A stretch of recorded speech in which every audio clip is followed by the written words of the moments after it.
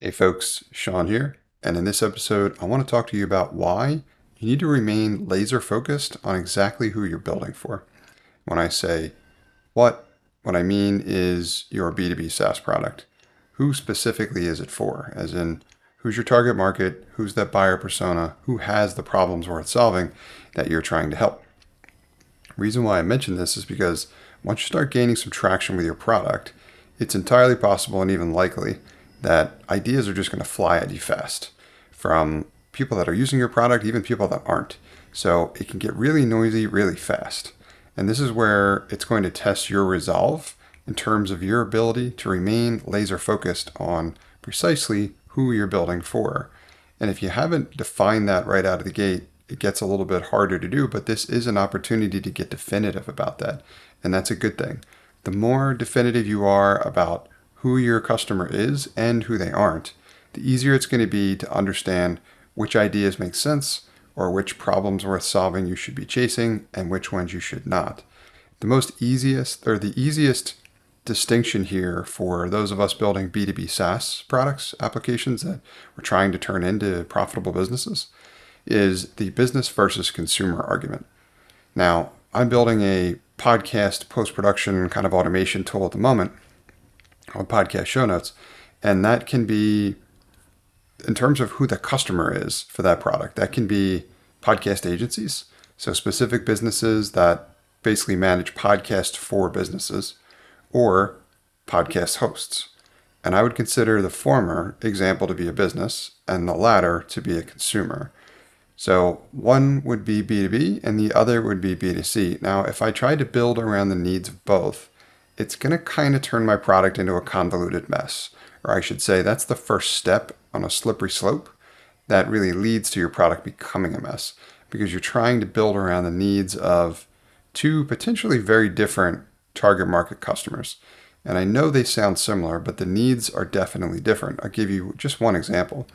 For the podcast agencies, for the most part, they have teams of people helping their customers with managing the podcast. The consumers, on the other hand, which are probably just podcast hosts, they may be doing everything themselves. They may not have a team of people. So something like user management may make sense for the podcast agency, but it may not make any sense for the podcast host or the consumer variation. So just with that example, you can see how almost an entire module that might get built into your product would be used or leveraged very differently depending upon who you're building around. Now, the B2B versus B2B distinction can be a little bit easier to see, but sometimes not. Really, what the challenge is here is avoiding chasing a market that can be very difficult to figure out where the patterns are. And this is why I love building around businesses, is because they have long-term goals in mind and they stick to them for the most part. They have to, right? They define plans, they put a lot of time, effort, energy, money into building these long-term plans, and your objective is to help them achieve those. That's the successful outcome they're trying to generate for our B2B customers. Consumers, on the other hand, I've always felt is like herding cats. I'm sure you've heard some variation of that phrase before, but there's just a lot of opinions, there's a lot of inconsistency, and it's very difficult to define the patterns around there. Also, there may or may not be budget, because consumers may be doing this as a hobby.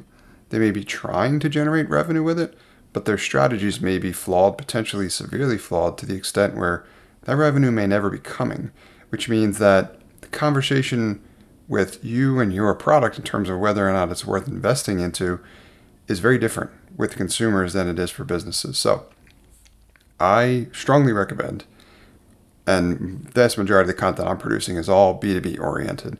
I'm only building SaaS products for businesses for those reasons and more. But even beyond that, even if you're talking about multiple business customers, you need to make sure which one you need to be laser focused on, because that is going to be where the source of where you're going to go to find new opportunities to build features and functionality around to strengthen your product's value proposition.